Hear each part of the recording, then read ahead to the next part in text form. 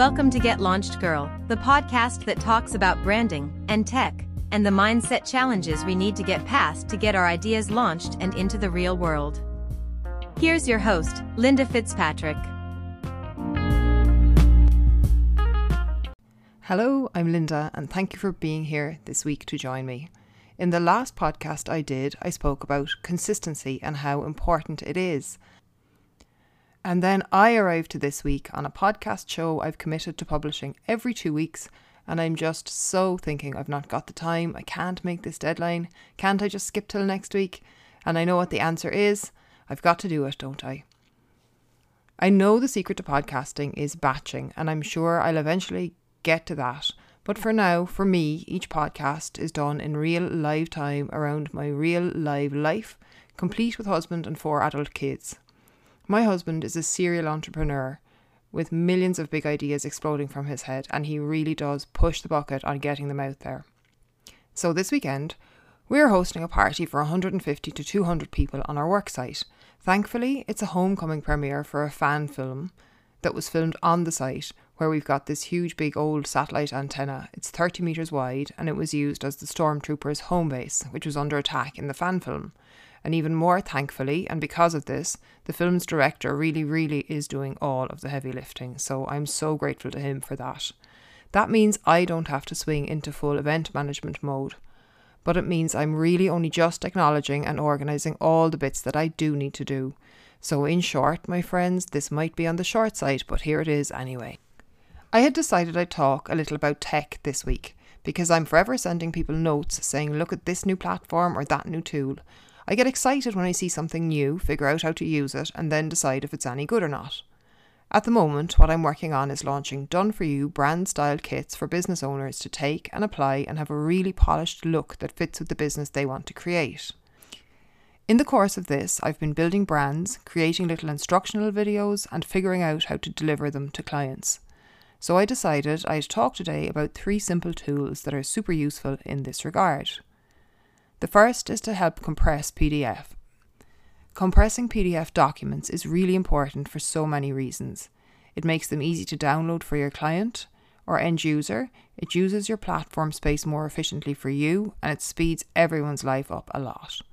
I answered a question about this in a forum I'm in, where a lady was selling therapeutic colouring kits and her file sizes were just enormous. When I started out in design, Quark Express or InDesign would be used for any kind of document layout or design work, and these tools specialise in crunching down image size while keeping the image of decent quality. Nowadays, platforms like Canva produce gorgeous documents, but the file size just isn't as efficient.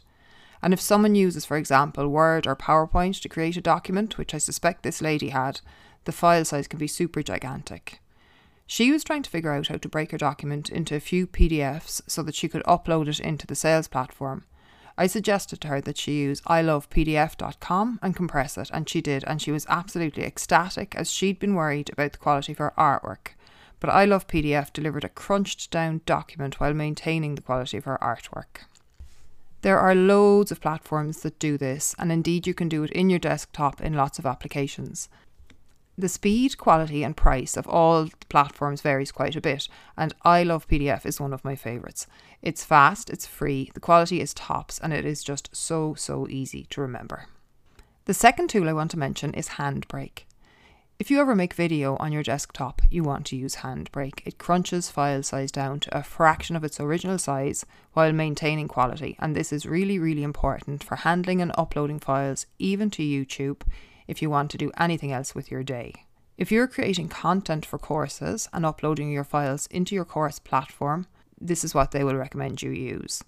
Where course platforms include video hosting in your plan, they want you to provide efficiently sized files so that it doesn't cost them an unholy fortune to store your files and slow down their tech.